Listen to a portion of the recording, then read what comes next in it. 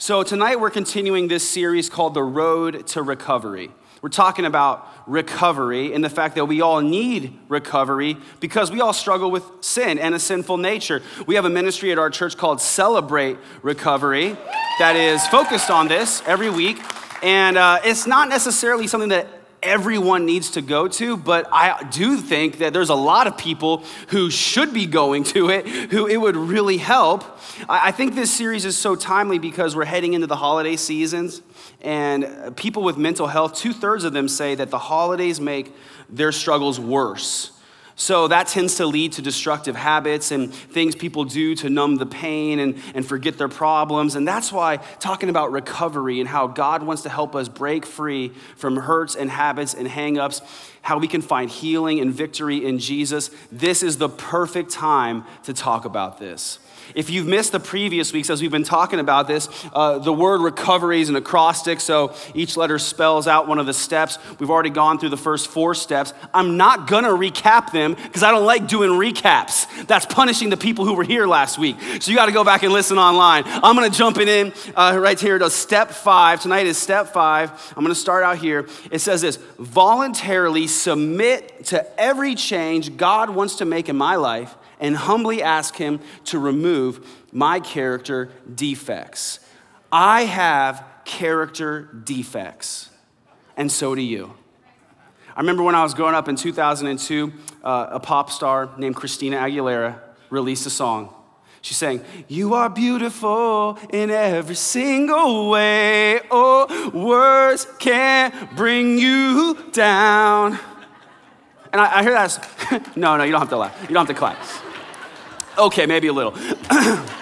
This song, I think, became like the anthem for every insecure junior high girl ever, right? Like, yes, I am beautiful. I'm perfect just like I am. And I hear that song and I'm like, not me. I'm not beautiful in every single way. I've got some problems. I've got some defects. And I don't even need your words to bring me down because I'm really good at bringing myself down. And unless God does something good in my life, I'm gonna struggle. And that's the same for, I think, most of us.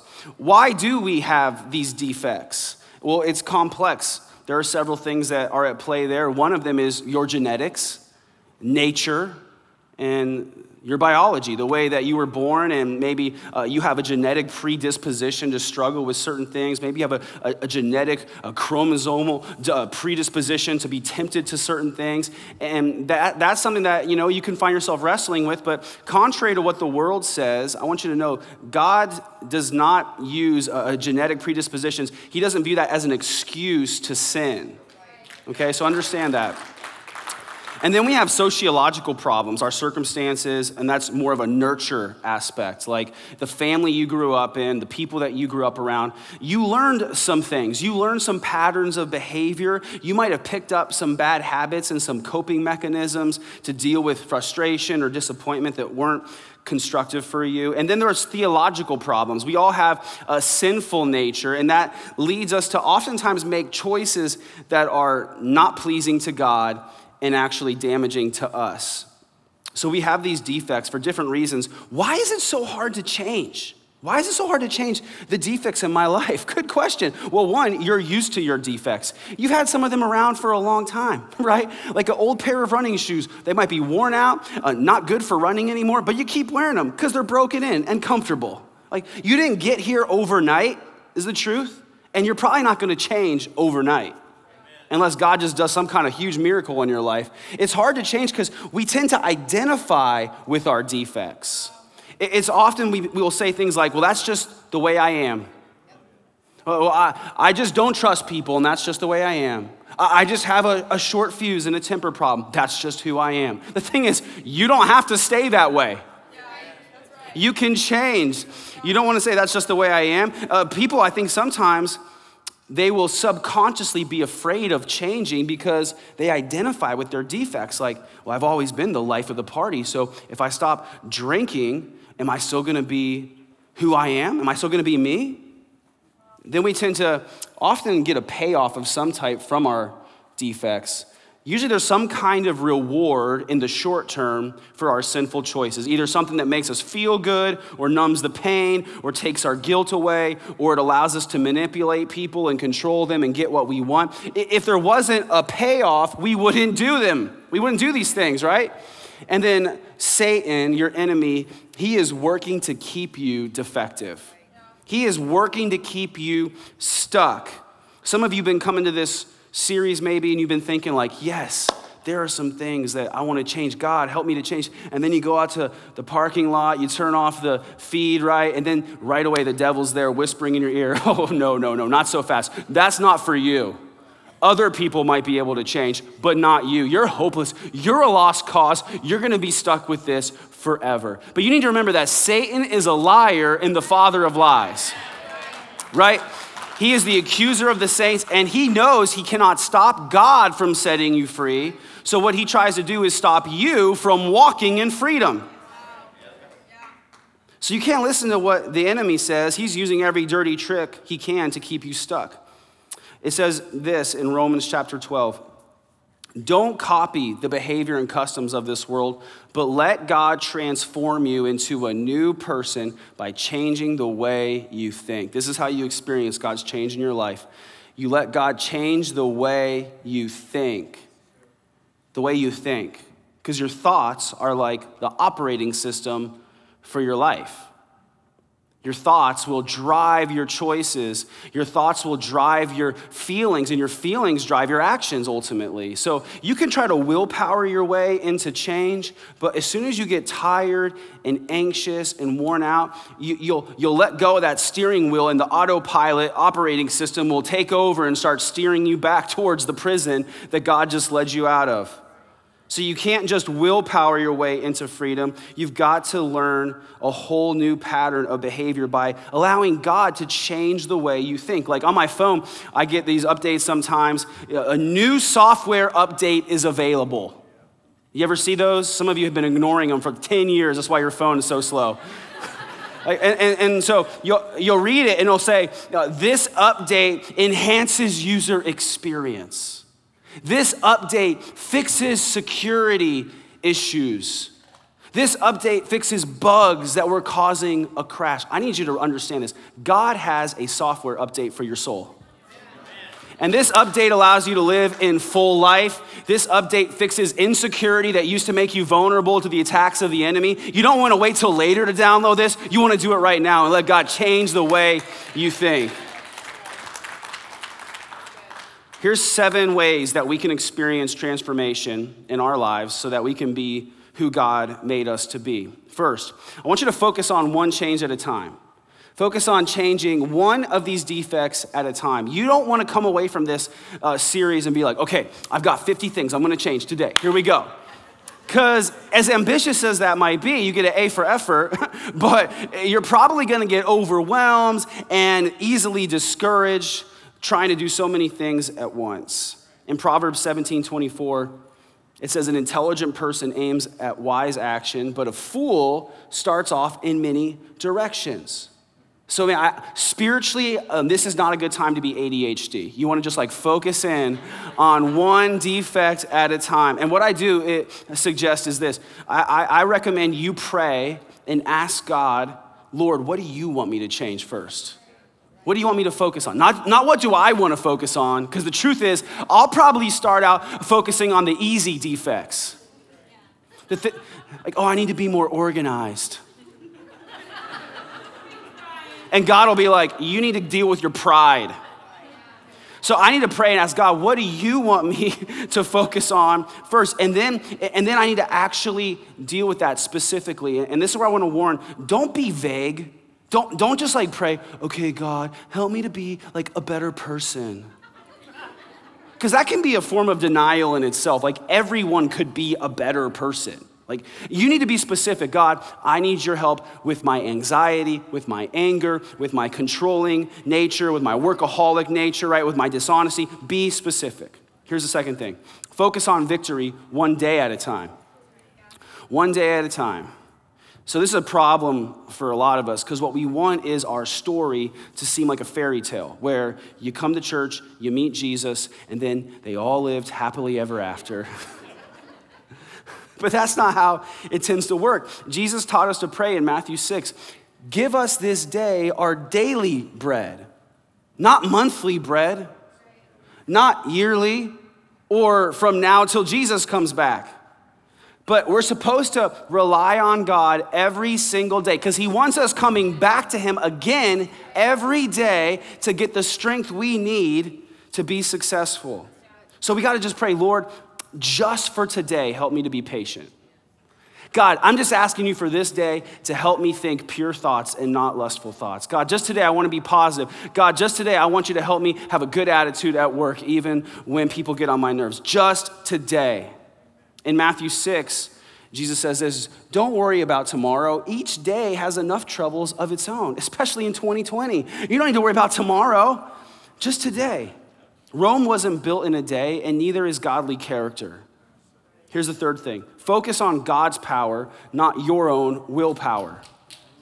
You already know that willpower isn't enough, because if willpower worked, you'd already be changed. But you're not, and so you can't. But you can do all things through Christ who strengthens you. So you pray, God, I know I can't change in my power. I'm asking for you to transform me into a new creation. And then what God's gonna do is he's gonna come in and he's gonna start to do spiritual brain surgery.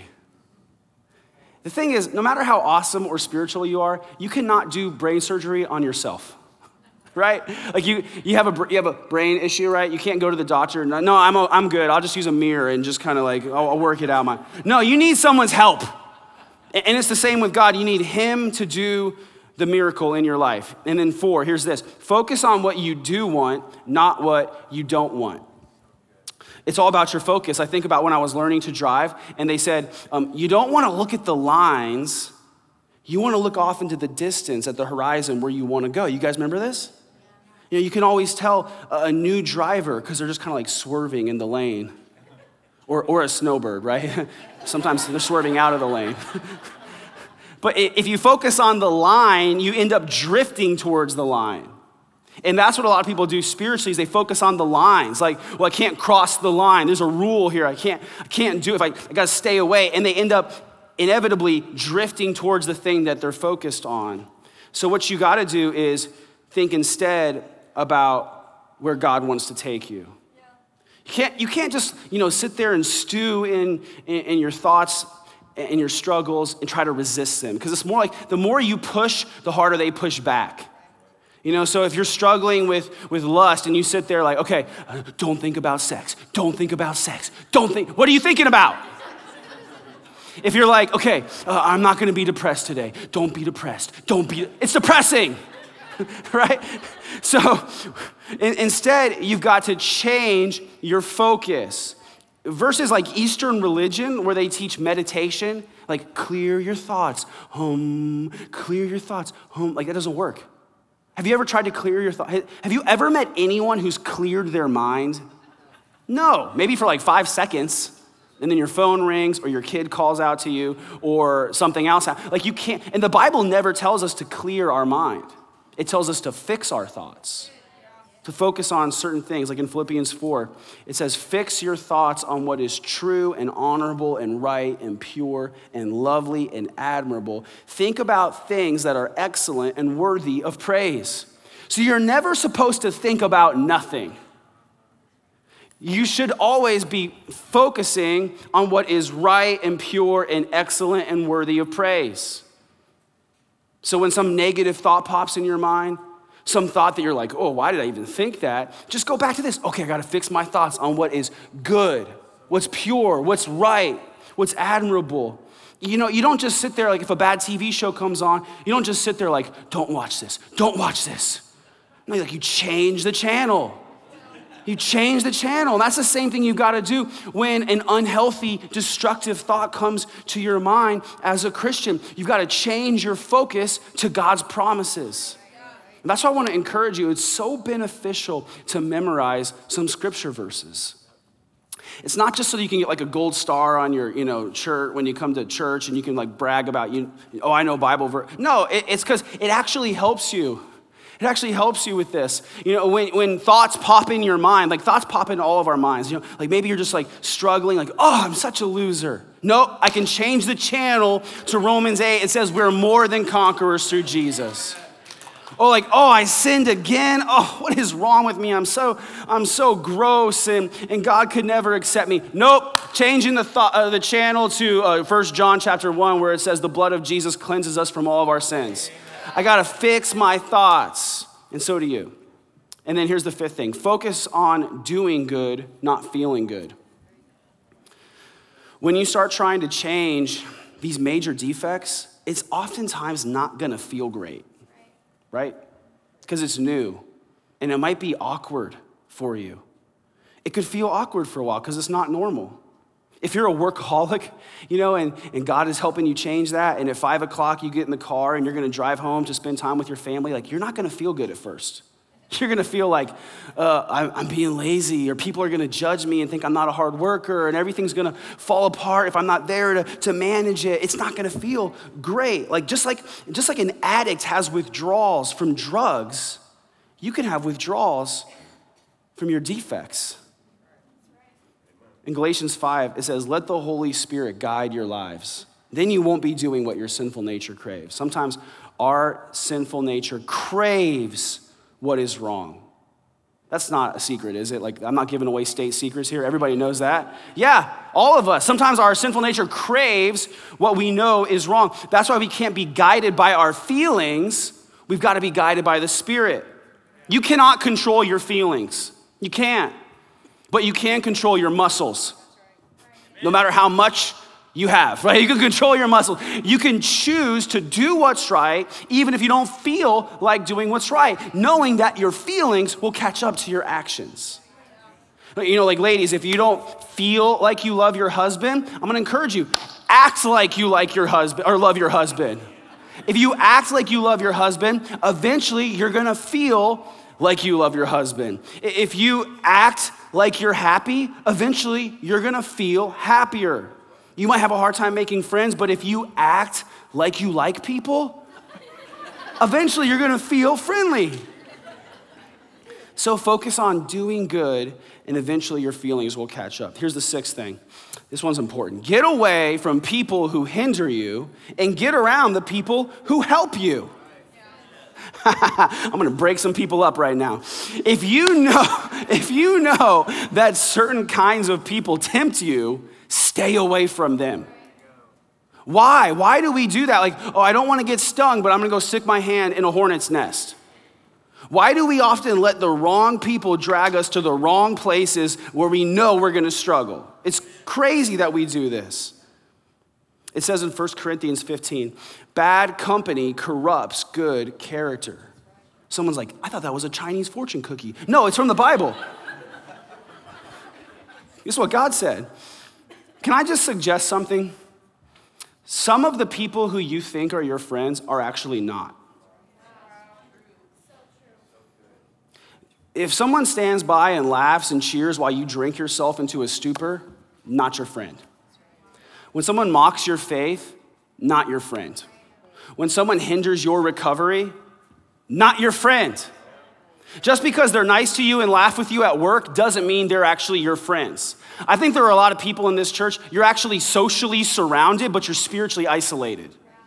Because you don't have the right kind of people in your life. You need to get the right kind of people in your life. You need to be in a life group. You need to be a part of a church. You need to be on a team so that you can have the people in your life you need who will have your back and help you win. Get around those kind of people. And then here's the seventh thing. Focus on progress, not perfection. I'll talk to Christians, they'll be like, man, I've been saved for like 3 months, Pastor Ryan, and I'm still struggling. I'm like, me too. Really, none of us in this life are going to achieve perfection. I just don't believe it's possible. But you don't have to worry about that because it's not your job to fix you. It says in Philippians chapter 1, He, God, who began a good work in you, will carry it on to completion. He who began a good work, God, the one who started the good work in you, he is not gonna leave you half completed. He's not gonna leave any project half done. He has got a plan to develop you into the image of Christ. And yes, there are gonna be times along the way when you stumble and you fall, but guess what? God knew that was gonna happen. He's not shocked. He's not even disappointed. He's already got a plan to take your mistakes and use them for good, as long as you keep loving him and trusting him. And he's gonna pick you back up. He's gonna encourage you as you move forward. And you might feel like, I'm not making that much progress, but you don't even know the progress that God is making inside of you as he develops you into the image of his son, Jesus Christ. Just trust the process. Let God do what God is alone able to do inside of you. We often want things to be done instantly. We want instant coffee. We have instant oatmeal, there are instant mashed potatoes, but nothing instant tastes good. True. But you know, our God is only good. He doesn't do instant. Even like your salvation was thousands of years in the making. And your recovery, as God transforms you into the image of Christ, it's a process. So what we do is we celebrate our progress and Christ's perfection. God's changing you one day at a time. So I want to share a story with you. I get to hear a lot of stories like this, but I want to share one story about CJ and how God has transformed his life as he's been a part of Celebrate Recovery. Check this out.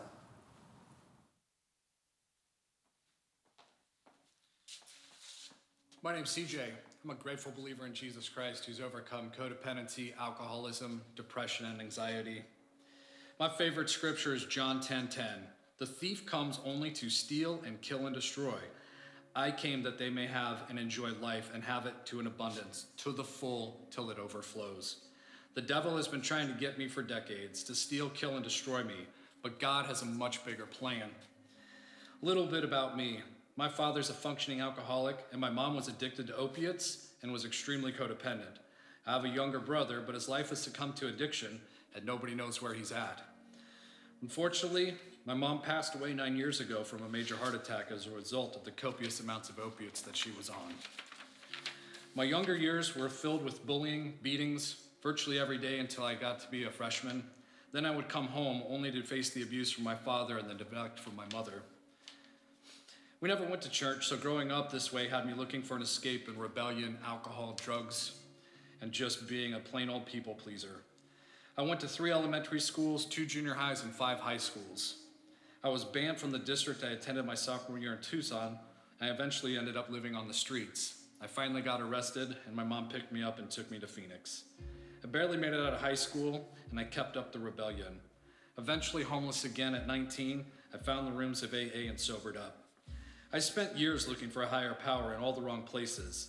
Finally, I surrendered my life to Jesus Christ when I was 22. I found him a great church, and I married a woman 6 months after meeting her from AA. Eventually, we had 2 amazing children. For 20 years, I was a periodic drunk, where I would go months or years without drinking, but I was a dry drunk, angry, and relatively checked out of everything. I finally started back to church after a few years of walking away, living worse as a Christian than before I got saved. I was living in guilt, shame, and remorse. But we found a church and served there for several years, until that pastor tried having an affair with my ex-wife. That sent her in a tailspin of addiction and shook me to my very core. Eventually, we found a great AG church and started healing. I got involved and served there as the leader of the men's groups, student ministries, and I was even able to start preaching Sunday services on TV once a month. However, when untreated dysfunctional people lead a church, it leads to major problems, including your spouse being kicked out of church. Yep, I've even been kicked out of church before. But you know what? Today I'm friends with that pastor. I've had time to make amends to him. Unfortunately, we had a very toxic marriage, and as we both came from dysfunctional families, our behaviors caught up with us from my codependency and my ex-wife's addictions. Eventually, we divorced. I became a single dad of 2 amazing children. And eventually, I met an amazing woman, my wife, Tanya, who attends CR also. Man, did she endure a rough ride with me. While dating, I got a DUI, but she stuck with me through that and a lengthy custody battle with my kids. Codependency was leading my life. When my young son moved out, rather than accept it, I turned to the bottle. On the outside, it looked like I had it all okay, but on the inside, I was dying.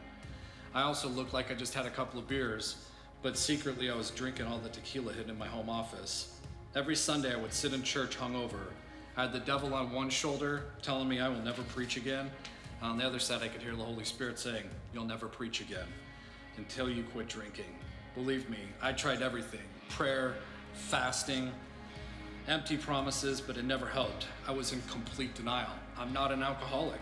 I have a great job. I'm the top sales guy. I have a family, a nice truck. Heck, I've even got a ton of money in the bank.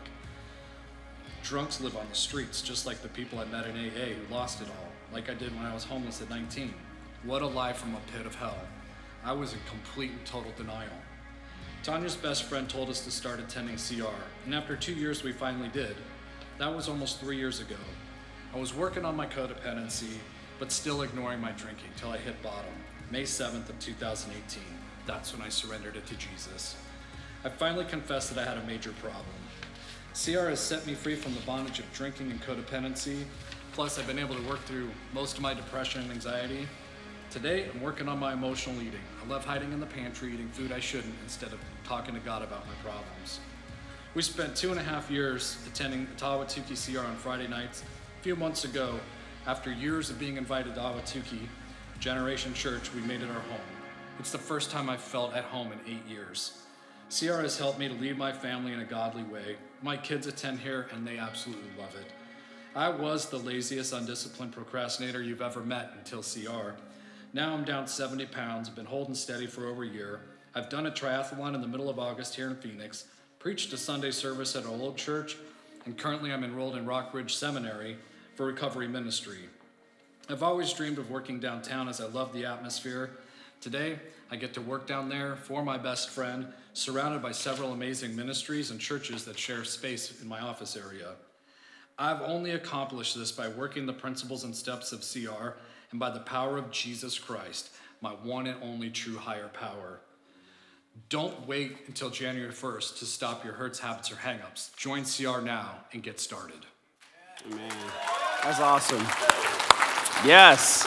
Man, and I love that story just about how he experienced God's transformation in his life. There are many people like that in our church who already have experienced miraculous transformation. And I think there's more people who God wants to experience that kind of transformation. In order to experience change like that in your life, you've got to understand this next step in the road to recovery. So I'm going to jump into this step 6, which says this: evaluate all my relationships, offer forgiveness to those who've hurt me, and make amends for harm I've done to others, except when to do so would harm them or others. So we need to forgive and understand the power of forgiveness if we want to experience change.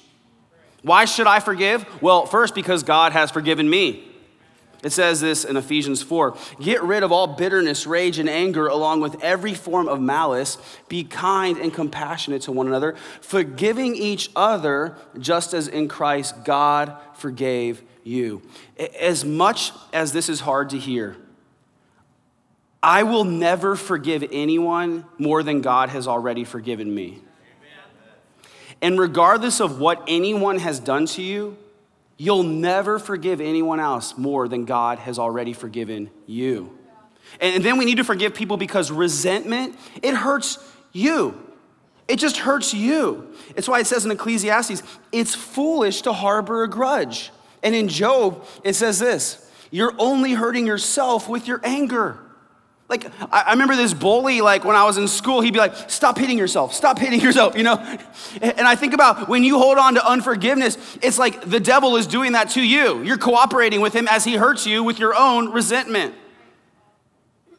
And then we need to forgive because in the future, we're all going to need God's forgiveness. In Mark 11, Jesus says, when you're praying, first forgive anyone you're holding a grudge against so that your Father in heaven will forgive your sins too.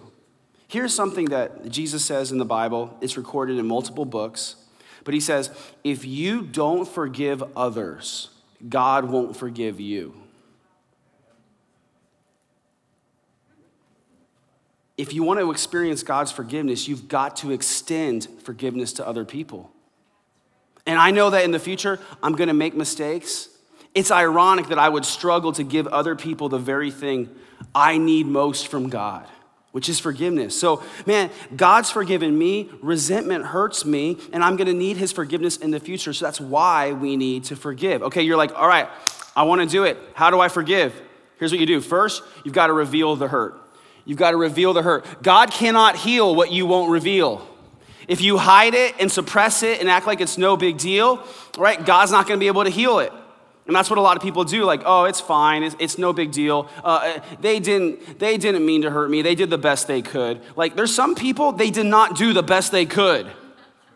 You know, no one really does the best they could. And it's good to just acknowledge it and say, I was hurt. Admit it. You got to confess it. I don't know about you, but it's hard for me to admit I was hurt. It makes me feel weak or something. Am I the only one? It's hard to say, yes, I'm hurt. That person hurt my feelings. Like, it doesn't feel good. But this is what you got to do if you want to experience healing in your life. And so I want to encourage you, like, maybe even write it down. Make a list of exactly what someone did that hurt you, that you're struggling with. Because sometimes we don't define it. It's just like this ambiguous, fuzzy thing. But write it down in black and white. Be specific. Then the next step is you got to release the offender. This is forgiving the person that hurt you, letting them go. You do it by forgiving them. You don't wait for them to ask you for forgiveness, because some people never will. You do it whether or not they ask, because it's not for their sake, it's for your benefit. Because God has forgiven you and resentment hurts you, and you're gonna need forgiveness in the future. And the thing is, you'll probably have to forgive people more than once. If someone hurt you, you're probably gonna have to forgive them more than once. Jesus experienced this where Peter came in Matthew 18 and asked him a question. Peter asked Jesus this. He said, Lord, how many times shall I forgive my brother or sister who sins against me? 7 times? Like up to 7 times? And Jesus kind of dropped the mic, like, no, not 7 times, Peter, but 77 times. Like, fool me once, shame on you. Fool me 77 times, shame on me. I gotta forgive you 77 times. It's not a one-time deal where you're like, okay, I forgive you, and then it's over. Because those feelings oftentimes come back. Those feelings of hurt come back, and every time they come back, you gotta forgive again. It might take 3 times, or it might take 300 times. People will ask, well, how do I know I've forgiven someone fully? It's when you can think about them and it doesn't hurt anymore. When you can pray for God's blessing on them. When you can begin to understand that they're probably hurting too, because hurt people hurt people. When you forgive someone, it's not always possible or even beneficial for you to go and actually talk to them about it. There are some times where the circumstances have changed. Maybe your parents hurt you 40 years ago and never knew about it. And if you go to them now and you tell them that they hurt you, it could just crush them and not really be fair. There are some people that they remarried. Some people moved away. You don't know where they're at. Some people hurt you when they died. So what do you do in those kind of situations? One thing you can do is you can use what's called the empty chair technique, where you just like literally sit a chair down and you pretend the person is sitting in it and you tell them, okay, I gotta talk to you. You hurt me and this is what you did and this is how it made me feel, but today I'm forgiving you because God has forgiven me and resentment doesn't work and I'm gonna need God's forgiveness in the future. Or you can write a letter and never mail it. Just put it down in black and white, exactly what they did. Be specific and end it with, I'm forgiving you today. I'm releasing you. Not for your sake, but so that I can experience freedom. And as you forgive people, you've got to replace your hurt with God's peace. In Colossians 3:15, it says this, let the peace of Christ rule in your hearts. Let the peace of Christ rule in your hearts. One of the reasons that we struggle to forgive people is because it seems unfair. It seems like unfair. If I forgive them, it's like I'm letting them off the hook. It's like they're getting away with it scot-free. That's just not right. And that's not how it actually works. Our God is a judge, and he is a God of justice. And he says in his word, I'm gonna get the last word, I'm gonna settle the score, and every crime is going to be dealt with properly. That's why as a Christian, you've got to believe in hell. Not only did Jesus talk about hell more than heaven, but if there is no hell, then God cannot be a just God. People like Hitler would just get away with it scot-free. But God does get the last word, and there will be justice. So you don't need to worry about getting even. You can let God settle the score, and you can receive peace. But there's a second half to this step of forgiveness. It's not only forgiving the people that have hurt you, but also making amends to the people who you may have hurt yourself so that you can experience recovery and wholeness and healing. It says in Hebrews 12:15, watch out that no bitterness takes root among you, for as it springs up, it causes deep trouble, hurting many in their spiritual lives. Do you know anyone who's bitter? One of the things that makes us most bitter is relationship hurt. Unresolved relationship problems make us bitter, and it causes trouble in our lives. And there could be some other people out maybe who are struggling with troubles because they're bitter over a way that you possibly hurt them in the past. I know this part of the message is challenging, but this is important to understand.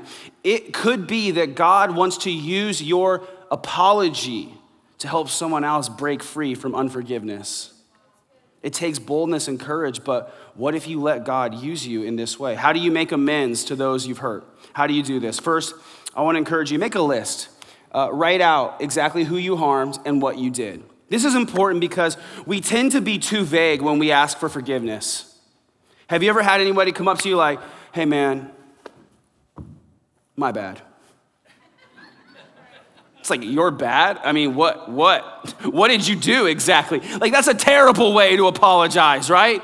You need to be specific. Like, here's what I did, man. I hurt this person. And if you're like, I don't know if I've ever hurt anyone, well, think about it. Have you ever borrowed something you didn't give back? Have you ever manipulated someone, broken a promise? Is there anyone who you have been unfair towards or overlooked or underappreciated? Have you been verbally, physically, emotionally abusive? Maybe there's been people you've been unfaithful to or lied to. Probably all of us have hurt someone at some time. Even as a pastor, man, there's been times when I've felt God dealing with me. I remember, not that long ago, I was driving home from the church during the week. I actually do work during the week. People ask me, like, what do you do for a living?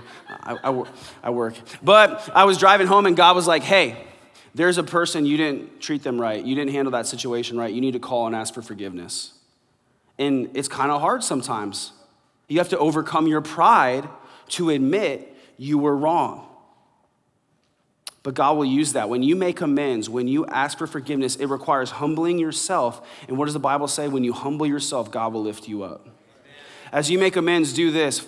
Number 2 is follow the golden rule. He who has the gold makes the rules. That's not it. That's not it. Okay, here's what it is. In Luke chapter 6, Jesus says, do unto others as you would have them do to you.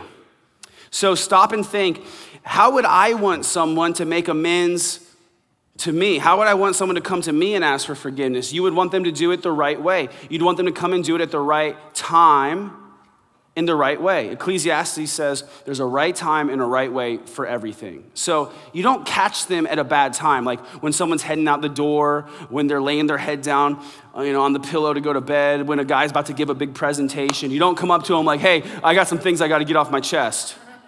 Like, that's selfish. You don't do it when it's convenient for you. You do it when it's good for them. And then do it with the right attitude. Ephesians says we speak the truth in love. So we got to make sure that we have the right attitude, a loving attitude. How would you want someone to apologize to you? You'd want them to come and be humble. You'd probably want them to do it in private and with sincerity. You don't want someone to come and apologize to you and then start justifying their actions. And then start making excuses and turning it around about what you did and how you're actually responsible for what they did. Have you ever had anyone do that to you? They start apologizing, and the next thing you know, they're telling you all the things you did wrong. And by the time they're done, you're like, why are we even here right now, right? Like, don't be that guy.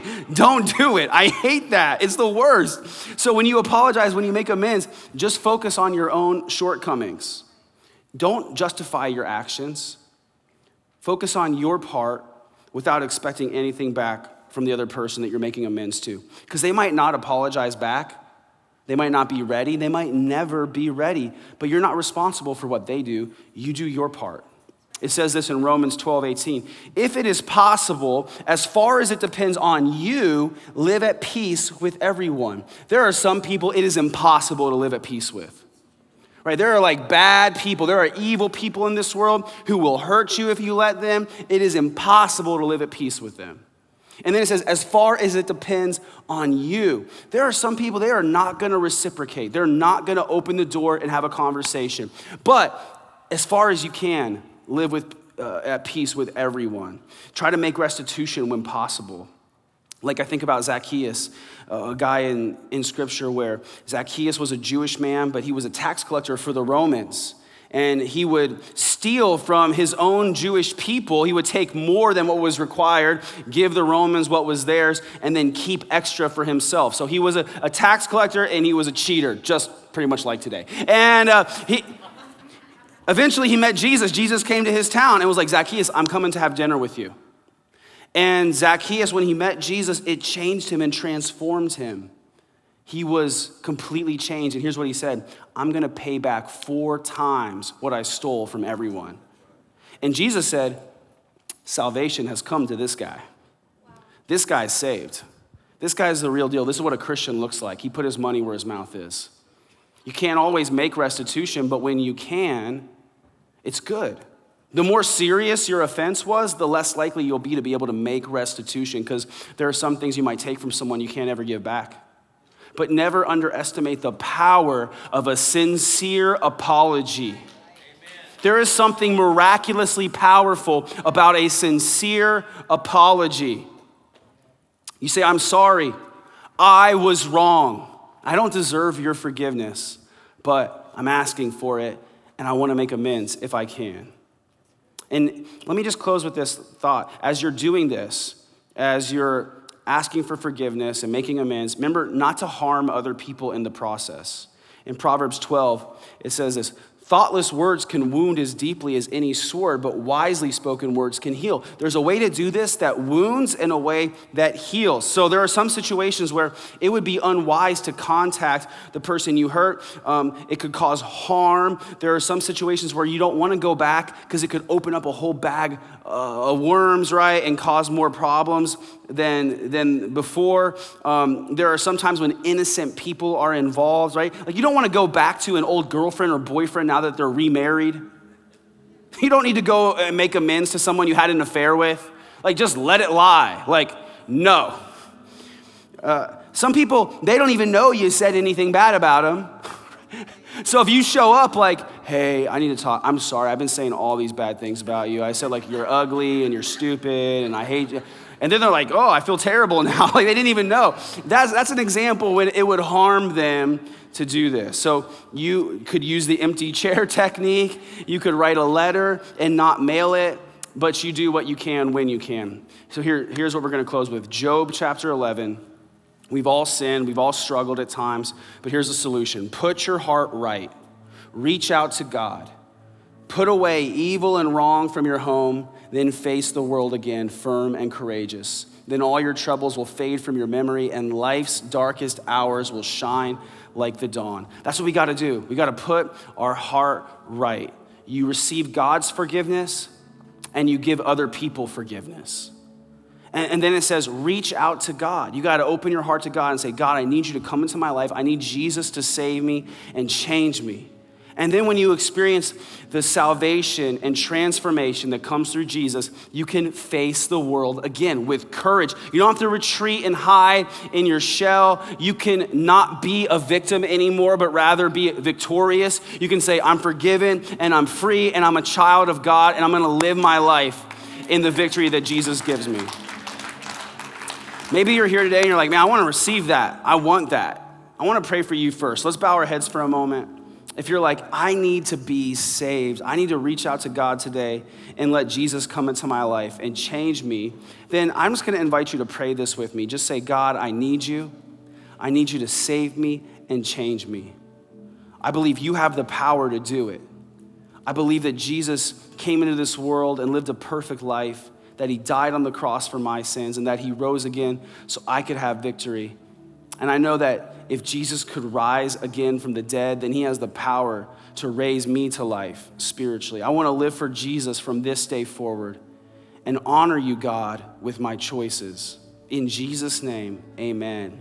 Amen. And let me do this. Let me just pray for anyone who says, I need to forgive. Like there's someone in my life, I need to forgive them. Or there's someone I need to ask forgiveness from, and I'm struggling. Maybe you feel like, I know I'm supposed to forgive in my brain, but I don't want to forgive in my heart. So what you got to do is you got to pray, God, make me willing to forgive. Make me willing, God. And I know you can do that. So let's just pray that God would help us with this, because I know it's really hard for some people. God, I pray that your peace would flood our hearts. I pray that you would change us and soften our hearts towards other people, even people who have hurt us. Lord, I pray that you would make us willing to forgive, and we know that if we're willing, you're able to do a miracle in us. God, I know that freedom and joy comes when we do what you tell us to do, and you've told us to forgive other people, and sometimes it's hard because we get focused on the hurt, but Lord, let us be reminded of how greatly you have already forgiven us for our sins. You allowed your son to be beaten and mocked and killed for our sins, and if you did that for us, then we can forgive other people. I pray that you would break the chains of unforgiveness in people's hearts and set them free and give them the courage to go and make amends where they need to. That we would be people of peace who represent Jesus, the Prince of Peace. We pray for this in Jesus' name, and we believe it's possible. Amen.